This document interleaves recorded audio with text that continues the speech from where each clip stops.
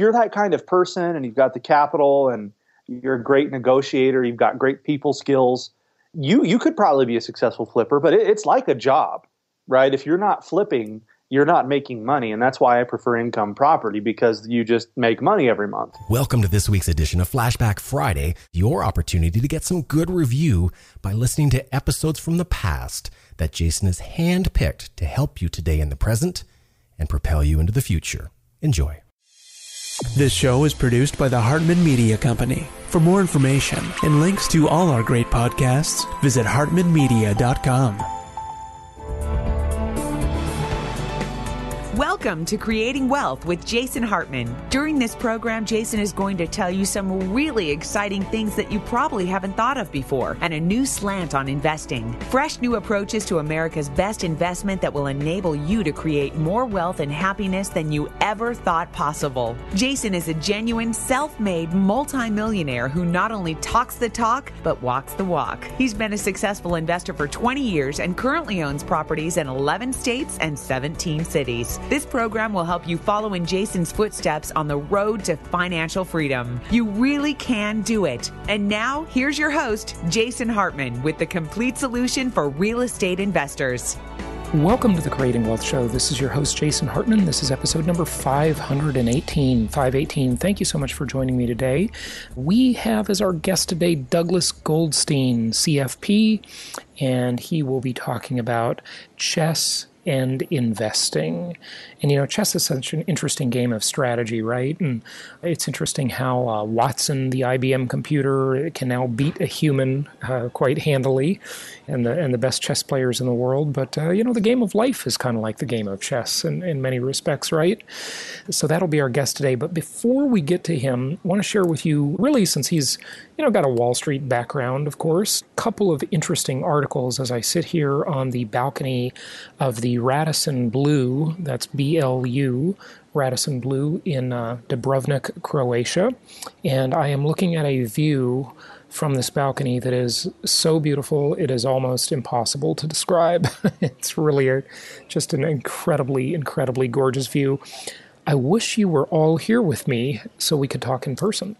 Maybe I'll get this view picture up on the jasonhartman.com Facebook page. How's that sound? Yeah, I will put these pictures up there. And I put pictures of a lot of my travels up on the Jet Setter Facebook page as well. So if when you hear me talking about all these places that I'm broadcasting from, or narrowcasting, I guess is a more proper word, not podcasting, narrowcasting, because you are a specialized, targeted audience. So it's a narrow but very capable and very interested and engaged group of people. So I always appreciate that very much. But anyway, this Business Insider article is quite interesting.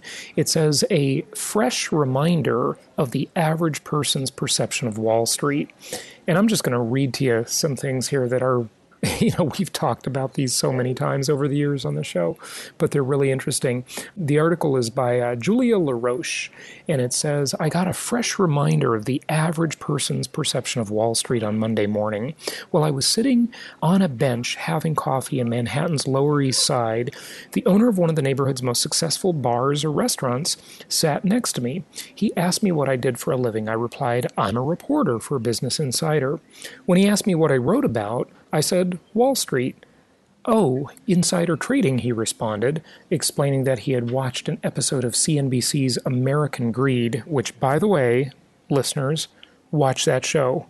I'm going to just take a pause on the article here because that show, there's one overriding theme in all of those American Greed scams that they talk about on CNBC's American Greed show, which is an excellent show, by the way. You know what the overriding theme is? Can you guess? I bet a lot of you regular listeners know already, don't you? Well, that overriding theme is not following commandment number 3, thou shalt maintain control. Almost every one of those scams, I'm going to go out and say, 98% of those scams is related to relinquishing control of the investor's money to somebody else, not maintaining control, not being a direct investor. So it's like you could sum up almost every episode they've done in that one way. Anyway, the article goes on to say, a primetime series that explains crimes in the finance world. He mentioned a scam overseas that a friend had been duped by. A friend of his had been duped by. The bar owner went on to explain that he perceived Wall Street as, quote, smoke and mirrors, unquote. How many times have I said that, right? The smoke and mirrors economy versus the real economy. He said his broker invited him into the office and showed him Bloomberg terminal screens of the market going up. He added that his broker suggested he buy shares in one of the bank's stocks because it was, quote, a great deal, unquote, and, quote, on the up, unquote. The stock, he said, ended up going down day after day. In the end, he felt as if they were just there to take fees from him. He added that he could simply use technology like E-Trade or Scottrade and open his own trading account and pick stocks just as well or even better. He's probably not the only one that feels that way, the article says. Now, a couple comments on that. One, artificial intelligence. We talk a lot about the future on the show. We talk a lot about how it's an amazing time to be alive. Well, one of the big areas that AI, or artificial intelligence, is going to come into play in a major, major way is replacing investment advisors.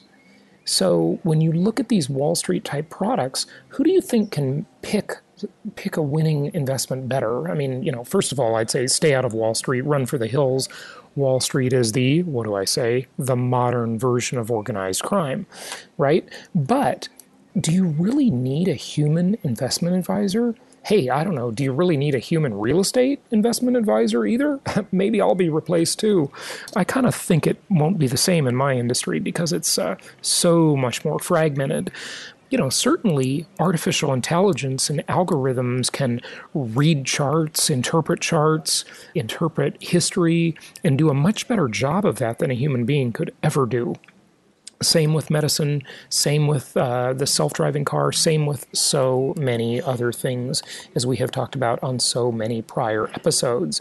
And the other comment I want to make on this is that Harry Dent, who has been on the show many times, is out with a new prediction. And he predicted some stuff like this. I don't remember the numbers on prior episodes, but he is now predicting the Dow dropping to 6,000. Yes, Dow 6,000. What do you think of that? Are you ready for that one? Remember, he also predicted gold at dropping to $750 and then dropping even further to $250. Just totally mind-blowing to just think about the massive impact that would have on the financial markets. We'll see. I don't know if he'll be right. He's been right. He's been wrong many times. So we shall see. We shall see. Okay? But it's interesting to just kind of contemplate those ideas. And, it's probably about time to have Harry back on the show. We haven't had him on for a while, or the president of his company either, Rodney, who is really great too. So we'll get one of them on the show here coming up soon again to hear more about what they think. Next thing, I don't want to forget to mention this to you. Flashback Friday. A lot of you like those Flashback Friday episodes.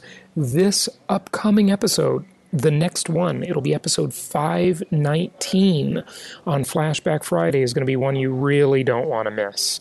And one of the reasons I don't want you to miss it is because during the intro portion of our next episode, 519, which will be a Flashback Friday episode, you're going to hear something very, very important that, you heard it a couple of years ago when the episode originally aired, but you're going to hear something important again there, okay? So make sure you tune into that one and check it out. And by the way, one of you listeners asked if we could put the dates on the Flashback Friday episodes, and the transcriptionists and podcast producers that we're using have agreed to take care of this by putting the original episode number and date in the show notes that you can find at jasonhartman.com. And if by chance they don't get the date in there, they will have the episode number, the original episode number that it aired. I think I'm always saying that actually also in audio format. And you can just look on whatever podcast platform you're using to listen to our show, and you can see the original date it was published as well. So I just wanted to give you two ways to see that in case they don't have it right in the transcript, but they did say they would have it in the show notes, okay? So make sure you listen to Flashback Friday episode. Okay, talking about Wall Street here again, right? This is a Newser article. This one is amazing. CEO pay hits a wild new milestone. And, I would love some opinions from you listeners on what could be done about this, because the typical leftist argument, the liberals would say, well, we need to pass a law. But I don't think a law would ever work for this type of thing. I don't think you can legislate this problem away, but I wonder if there is another solution. So, don't just use the voicemail system for questions you have, although we love your questions. Going to jasonhartman.com, click on that little link on the right-hand side that says send voicemail, and don't just use it for that. Let's hear your ideas. I'd love to hear your ideas on any of the stuff we talk about on the show, but especially this one. How would we solve this problem? I don't think it can be solved by legislation. I don't know how it can be solved, but here's the problem. And Lou Dobbs talked about this in his book War on the Middle Class many years ago. I've quoted that many times. But here's what the Newser article says. It says, CEO pay hits wild milestone. So what was the average CEO paycheck last year? Oh, just 373 times higher than the average workers. Now, keep in mind, this is my comment, that's the average workers, not the lowest paid worker in the company, not the minimum wage worker. That's the average worker, okay? That's up from 331 times higher the year before, according to a new report by the labor organization AFL-CIO, which, by the way, I am not a supporter of the AFL-CIO by any means, but it's still interesting to note the stats that they've compiled here. That means the average S&P 500 company chief made $13.5 million in pay last year compared to $36,000 for the typical technical and non-supervisory worker, reports Mashable. By the way, Mashable is a great website. Really like some of their content. Walmart was singled out for CEO Doug McMillion's 19... Boy, that's a funny name, huh? McMillions. It's not exactly spelled the same way, but almost. $19.4 million, which is a stunning 810 times higher than the average Walmart employee salary, CNBC notes. Quote, America faces an income inequality crisis because corporate CEOs have taken the rising wages agenda and applied it only to themselves, unquote, says AFL-CIO President Richard Trumka. His solution? Let shareholders decide what CEOs should make, he tells CNBC. Well, I agree with that. Of course the shareholders should get a say in that, but do they? No, not at all. It's just not right. And so what you have when you're not a direct investor is you have this total conflict of interest, this disparity between the goals of the investor, the customer of the company, and the employee of the company, right? These are the three major stakeholders in any corporation: the shareholder, the employees, and the customers. And you have this special class, this cognoscente, this elite class carved out of the employee class of the C-level executives and the boards of directors who give themselves big fat paychecks. They just take advantage of the entire system. It's a really, really sad scenario. At lunch today at my conference here, I was talking with a gentleman who had a company that basically created and programmed software for investment bankers. And so, he lives in London, of course, a huge financial center, just like Wall Street, sold this company and talked about the incredibly complex kind of software and the 10 to $20 million installations of this software that he would sell to these companies. Well, he sold that company, and I said, well, what are you doing? And he said, he's kind of looking for his next thing and taking a little time off in between gigs. He said he's been investing in real estate and buying properties in London. And I put my theory to the test again, that no matter where you are in the world, no matter what currency in which you are dealing, the RV ratio formula that I talk about holds up worldwide in every currency, in every language, in every market.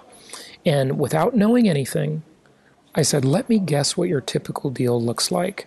It's a $1 million or £1 million property that rents for £3,500 or $3,500 per month. And he said it was actually a little bit worse than that. And then I told him, I said, here's where we like to invest in all these different states around the United States. And we like to get 1%. If we're going to put £1 million or $1 million into anything, we want to get $10,000 per month or £10,000 per month. So the RV ratio, once again, holds up worldwide. It is a global phenomenon, and it is just such an easy and excellent rule of thumb that you can use to avoid making big mistakes when you invest. Of course, there's a lot more to it, but that's a great first cut, and it's really, really easy to use and understand. So that's it for now. Go check out some of the great properties at jasonhartman.com in the properties section, where you can earn RV or rent-to-value ratios in the 1% range and not make the mistakes of an investor investing in a market like London or any other expensive market around the world. We'd love to have your comments on our voicemail system, so go leave them at jasonhartman.com. Click on the send voicemail button, and we'd love to hear from you with comments and questions. Let's get to our guest. It's my pleasure to welcome Douglas Goldstein to the show. He is the author of Rich as a King, How the Wisdom of Chess Can Make You a Grand Master of Investing. And he's coming to us today from a place I visited about, maybe 15 years ago or something like that, and that is Jerusalem. Doug, welcome. How are you? Hey, Jason. Real great to be here. Doing great. Good to have you here on it's a Sunday afternoon here, and it's like in the evening there, right? So that's right. Well, we're used to working around the clock here. Yeah, absolutely. Well, I find this to be a fascinating concept that you and your co-author, Susan Polgar, are applying the game of chess to investing and really wanting to impart a more strategic overview of this investing game. And people really aren't that strategic sometimes, are they? They kind of like to think they are, I think, but in reality, it's not, I'm guessing. What are your thoughts? I am sorry to say, but I do think that's very true. One of the topics that it's actually become more of a hot topic these days is called behavioral finance. In fact, one of the Nobel Prize winners, Daniel Kahneman, wrote a best-selling book about it, Thinking Fast and Slow. And people began to realize that the way that investors handle money has very little to do with logic and common sense, but has so much more to do with the emotions that guide them and sometimes guide them down the wrong path. Well, as I like to say, we all like to think of ourselves as logical beings, but we ultimately make decisions emotionally and then rationalize them with logic. Would you say that's true? That's exactly what happens. Okay, so the game of chess and investing, give us the broad view here. One of the things that I discovered, and maybe I'll step back, I'll give you a little background for how we got here, was that sitting with one of my kids, two of my kids actually are chess champions here, and so they have coaches, and I was sitting with one of them with her coach. My daughter was a top player, and we were examining a game. We were doing a post-mortem of a game that I had actually played with my daughter, and the coach said to me, he said, "Doug, why didn't you move your bishop away from this square?" And I had some excuse like, I don't know, I was busy focusing on something else. And then the next move we analyzed, he said, "Doug, your bishop was badly placed. Why didn't you move it away from this square?" And again, I had some other reason. I wanted the castle, or I was developing another piece. And this conversation went back and forth for a while until finally it struck me that I sounded exactly like my financial planning clients sound when I ask them, "Mr. Smith, you've got a pretty poorly performing investment that's not going anywhere. Why don't you move it?" And he always says some excuse. And that's kind of when the light bulb lit up, and I realized this one piece of advice, and then I began listening more carefully to what Boris was saying as far as chess goes. All of the pieces of advice he gave seemed to apply directly to what we what I discovered I was discussing with clients. Okay, good. So I used to be fascinated by the game of chess. When I was a kid, I would play chess for hours and hours on end. I never got good at it, but I was certainly fascinated by it. And it seems to me the whole key to chess, please correct me because I may be totally wrong, is just being able to think several moves ahead, how one thing impacts another and another and another. You know, is that what you're trying to apply to investing? So I'm glad you asked that question because, frankly, that's what most people say. And they'll say, hey, Doug, or they'll speak to my co-author, Susan Polgar. They'll say, what a great idea. Chess players are thinking so many moves ahead. And like you're saying, investors have to do that as well. And frankly, I like to tell them that if that was all there was to this book, we could have saved ourselves years and years of research and writing hundreds and hundreds of pages and just printed up a bumper sticker that said, plan ahead. It wasn't raining when Noah built the ark. Okay, yeah, good point. So I like to think there's more to it than that. And I really think that, and by the way, that's the question you're raising. I once asked Susan. In fact, it turns out when I asked her when we first met each other many years ago, I asked her, how many moves ahead do you think? And she laughed and she said, this is the most common question that we ever get. And she's quite frankly, not so many, maybe one or two. And it was fascinating to me. And then I began studying that most of the world chess grandmasters and world champions, they're not planning ahead 30 or 40 moves like we might expect. And in fact, if you do the math, it's simply impossible for the human mind to do the trillions of calculations that the decision tree would grow into after just a few moves. It's just not possible. That's why computers are so good at this kind of thing, because the human mind, and I've been studying AI quite a bit lately, and I'm very much a futurist and love studying all of the stuff. I mean, we truly live in an amazing time, Doug. I'm sure you'll agree. But that's why computers they are very good at that type of thing, of all these if-then scenarios. But our minds aren't good like that. We're good at other stuff, but that's not one of our things, is it? But one of the things we are good at, I think, is reevaluating on a constant basis, which is something you have to do, certainly in your business, Jason. You must see that it's not just that you go into an investment and you never think about it again, or you say, listen, I'm going to put all my money here and I'm done for the next 20 years. You've got to keep an eye on what's going on, and you've got to look for opportunities, and you have to know how to deal with them. But real life comes up, right? Real life happens. And a good chess player or someone who's going to own a rental property or someone who's going to set up a stock portfolio has to be able to adjust for what's going on in the market. I'm not saying you have to be a trader, because quite frankly, I'm not a big fan of buying and selling all the time. But that doesn't mean you can close your eyes to what's going on.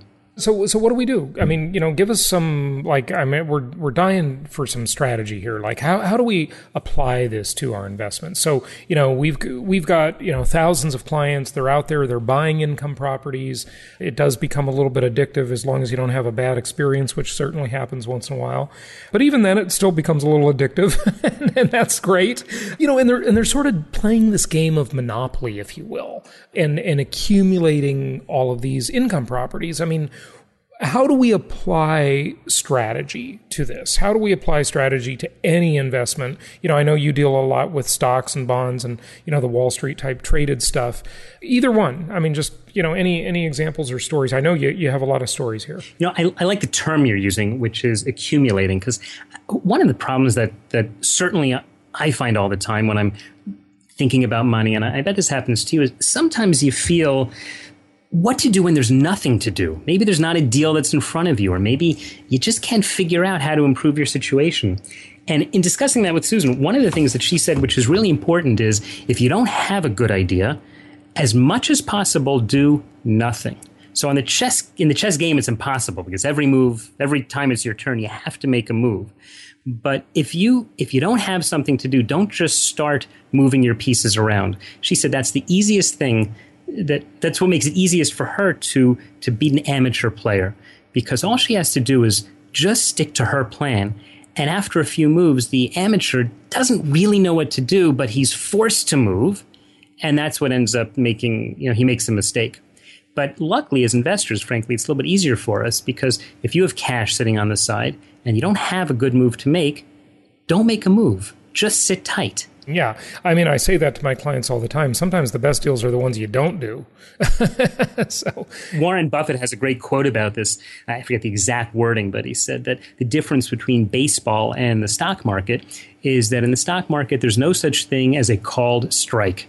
So if you missed a great stock came by and you didn't buy it, don't worry. Wait till tomorrow. You'll find something else. And I think that's very, very true. In the world of investing. You know, you've got a lot of chapters and sub-chapter titles here in the book. How to avoid mistakes when you're halfway there, how to achieve financial goals, you know, the plan to get rich. And there's just so many subheads of all of these things. And then you get into the tactical side. So you start with strategy, that's the higher level, and then specific tactics. You know, do you want to maybe talk any more about strategy and then get into some specific tactics we can use? I want to take you back to something, Jason, that I said earlier about behavioral finance, because I really think that's where a lot of the strategy gets messed up. We don't have to go into a whole long discussion about the importance of planning ahead, because I really want to dive into why people aren't able to do that. And what really happens is that people will tend to get overconfident, for example, in their ability to make a decision. And they'll get so overconfident, and by the way, men are much worse than this than women, that they'll start making deal after deal or trade after trade that ultimately leads them to dramatically underperform, not just the markets, and, you know, let alone being able to stay ahead of inflation, which is impossible, of course, when you're losing money. So I think the strategy that people have to start with is to look at the big picture and allow themselves to develop an overall plan so that the emotions don't come in and ruin every good decision that they're going to make. Okay, good. So tell us how we can do that. I mean, yeah, I would agree with you. You know, men are usually more willing to be risk tolerant and so forth. And by the way, you know, just a side note on that, that's one of the reasons there is this wage gap that people are, you know, especially on the left, are always complaining about. It's because men will usually, not always, of course, they'll take the more risky jobs, you know, the outside sales job, for example, and that pays better than the admin job where you got a steady salary. And having employed hundreds of people over the years myself, I mean, many hundreds, you know, I've just seen that pattern repeat over and over again. So, you know, risk-reward ratio, right? I mean, you know, if it's a calculated risk. Have you found that when dealing a difference between men and women as far as the real estate investing also? Yeah, absolutely. I think that, you know, men are more willing to be speculative. They're more willing to be gamblerish with their investments. Now, certainly women will gamble for entertainment. You know, and unfortunately, many people of both genders gamble as an addiction, and that's terrible. You know, but in the markets, people gamble too. I mean, you know, Wall Street has been called a giant casino by many, many people. And, you know, so I would say that the non-gambling side of investing is the side that produces income. If you invest in dividend-paying stocks, you are an investor. And I'm not even going to call it investing. If you buy non-dividend paying stocks, you are a gambler. You are a speculator because you're betting solely on a story.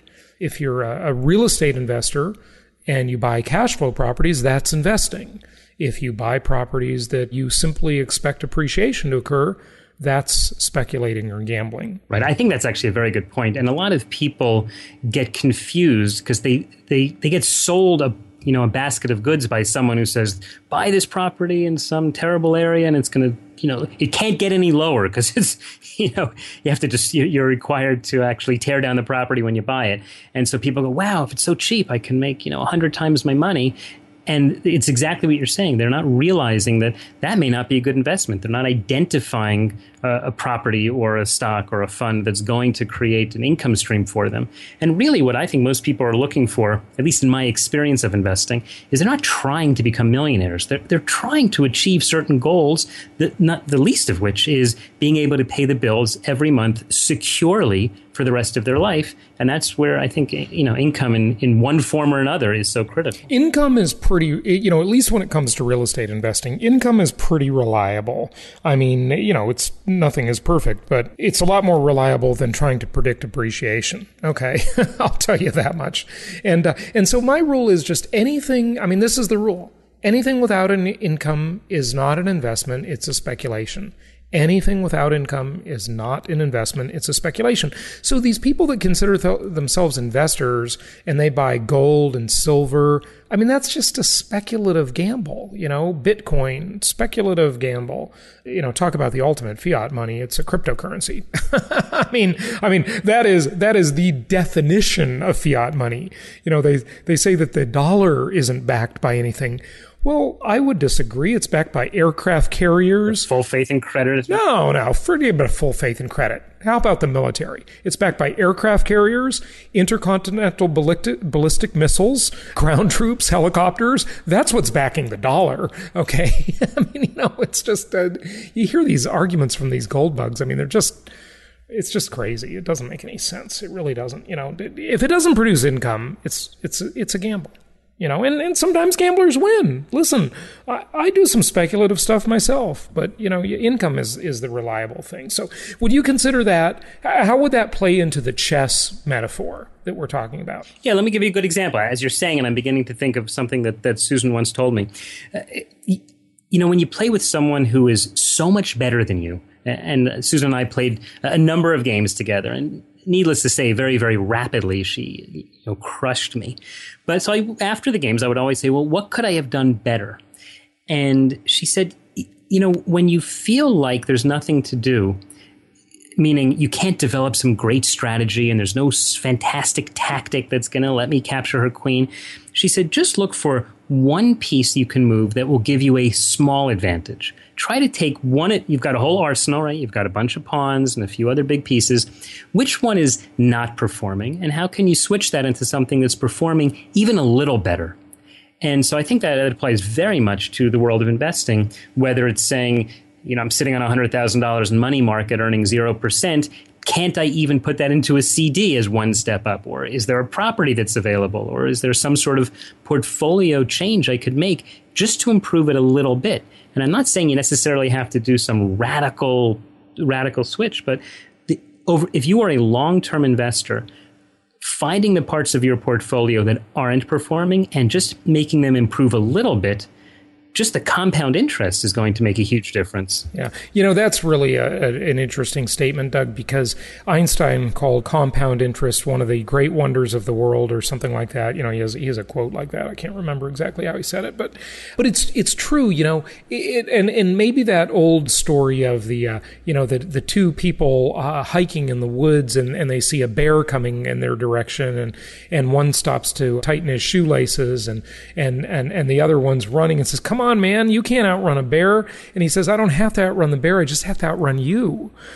And that's really the point, though, because economics, financial success, wealth creation, it's a relative game.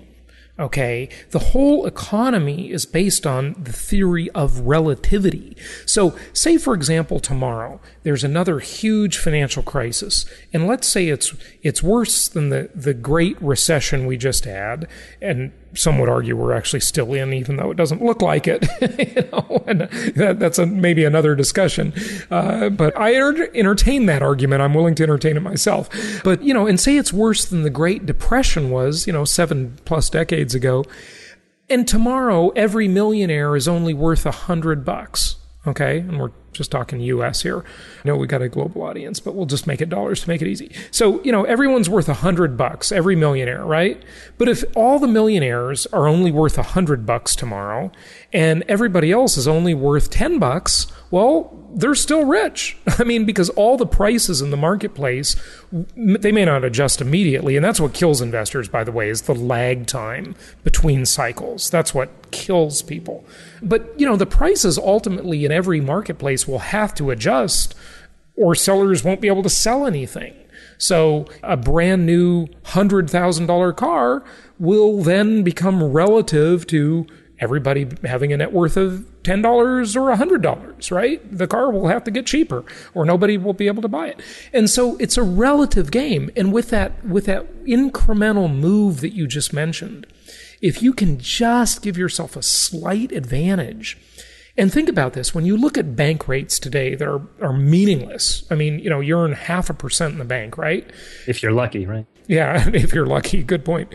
If you can make 1% you've not increased, don't think of it as a 0.5% increase. Think of it as a 100% increase relative to what you were making. You've doubled your return. And if everybody else is only making 0.5%, I mean, wow. You play that out over the course of 10 years, and that little tiny thing is a big difference. So, I say if you're not going to buy a property, if you can invest in private lending or hard money lending where you've got good security, ideally you're even doing short-term loans, and you can make 10% on your money pretty conservatively, really. Gosh, you've basically taken the bank return and multiplied it by 20. That's a 2,000% increase?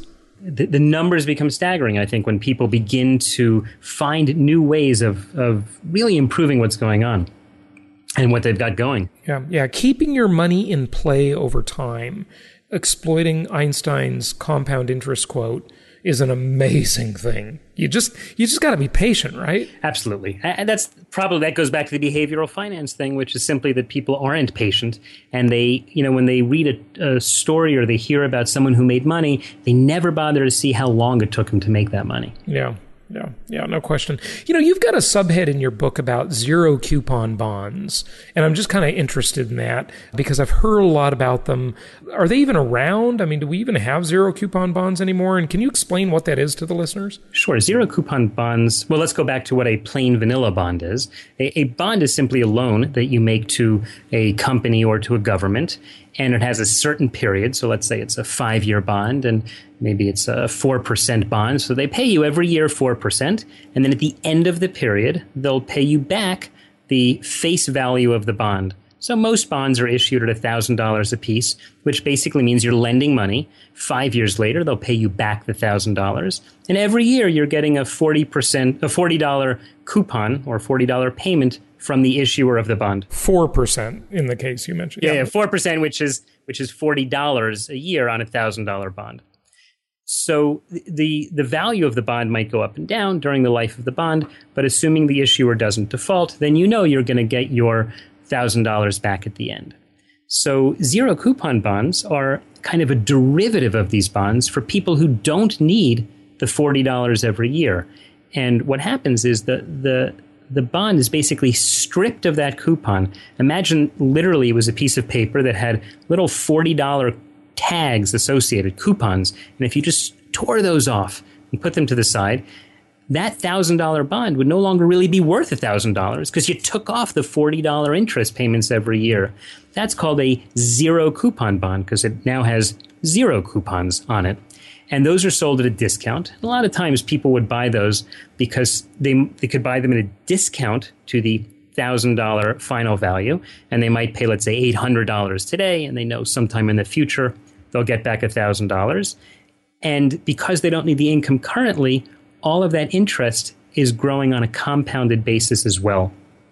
So that's what a zero coupon bond is. I don't necessarily think they're as popular today as they've been in the past when interest rates were higher. Right. What about, a lot of the sort of asset protection people talk about bearer bonds, and I've interviewed several of them on the show. Are those around anymore? Are those even legal to have, bearer bonds? I have not seen one in at least, 10 or 15 years, and I've been in the business a long time. I usually, these days, when especially people who are global, I strongly advise them not to walk around with stock certificates or anything where it's physical because of the difficulties in trying to actually trade such a security. If it's held by a brokerage firm, you know that they're the ones validating the security. But if someone walked into my office and said, "Hey, Doug, I have a certificate for 100 shares of XYZ stock," I wouldn't just sell it for them on the spot. We have to go through a whole procedure to make sure that it's a good certificate. And it could take you literally weeks, if not months, to be able to sell that. So you lose all of the benefits that the liquidity of having stocks or bonds normally have when you have them inside a brokerage account. Yeah, very interesting. I just kind of wanted to ask you as an aside about that. Part D of your book, talks about 64 strategies to make you as rich as a king. And you liken those all to chess moves. And as we're kind of wrapping up here, you did talk about, the small moves and so forth. And I think you alluded to that every piece has a purpose and so forth. But, are there one more of those you want to pick out just before we wrap up? Yeah, I'll tell you, Jason, there's one I'd like to touch on, and it sort of it comes from when I was getting ready for this interview and I was looking at your website. And I noticed that one of the things that you have on your website is a huge amount of information that's free that people can learn from. And I remember when I was talking to Susan, and once again, it goes back to a game that we played, and I lost a piece to her. And she said, Doug, you just gave me a free piece. And she said, that's a good lesson in chess and in investing. Whenever something is free and really free, meaning it's of value, and it's not that it's a hidden thing where someone gives you a free offer, but really you're going to end up spending a lot of money, nothing wrong with taking advantage of it. And certainly when you go to websites like yours or like the Rich as a King website, we have tons of information, whether it's blog posts or podcasts or articles or calculators. I think that people who are really interested in improving their investment game, like they would their chess game, take advantage of all this stuff, because there's so much you can do, just to learn to trade the stock market. You can play free fantasy stock games. You can find financial calculators all over the web that can help you to determine what sort of trading or what sort of investing or loans that you can afford. And I don't understand really why people aren't taking the time to find these great tools like you have on your site and we have on our site. Yeah. Well, some do and some don't. I think one of the challenges nowadays is the world is just so awash in information. It's really hard to find the good stuff. There's just a lot of stuff out there. And now the job, it used to be in the old days that the job was, can you find the information? And it was really hard to get the information. Now the problem is sorting through all the information that's out there. That's a huge job in and of itself. But hey, I appreciate you sharing this with us today. And the website is richasaking.com. Is that correct? That's right. Just like the name of the book. And the Twitter handle is the same as well. richasaking.com. And the book, of course, is on Amazon with 32 reviews and 5 stars. So congratulations on that. And Doug, thank you so much for joining us today. Keep up the good work. Jason, I really appreciate it. Looking forward to speaking to you soon. What's great about the shows you'll find on jasonhartman.com is that if you want to learn how to finance your next big real estate deal, there's a show for that. If you want to learn more about food storage and the best way to keep those onions from smelling up everything else, there's a show for that. If you honestly want to know more about business ethics, there's a show for that. And if you just want to get away from it all and need to know something about world travel, there's even a show for that. Yep, there's a show for just about anything. Only from jasonhartman.com, or type in Jason Hartman in the iTunes store. This show is produced by the Hartman Media Company, all rights reserved. For distribution or publication rights and media interviews, please visit www.hartmanmedia.com or email media@hartmanmedia.com. Nothing on this show should be considered specific personal or professional advice. Please consult an appropriate tax, legal, real estate, or business professional for individualized advice. Opinions of guests are their own, and the host is acting on behalf of Platinum Properties Investor Network, Inc. exclusively.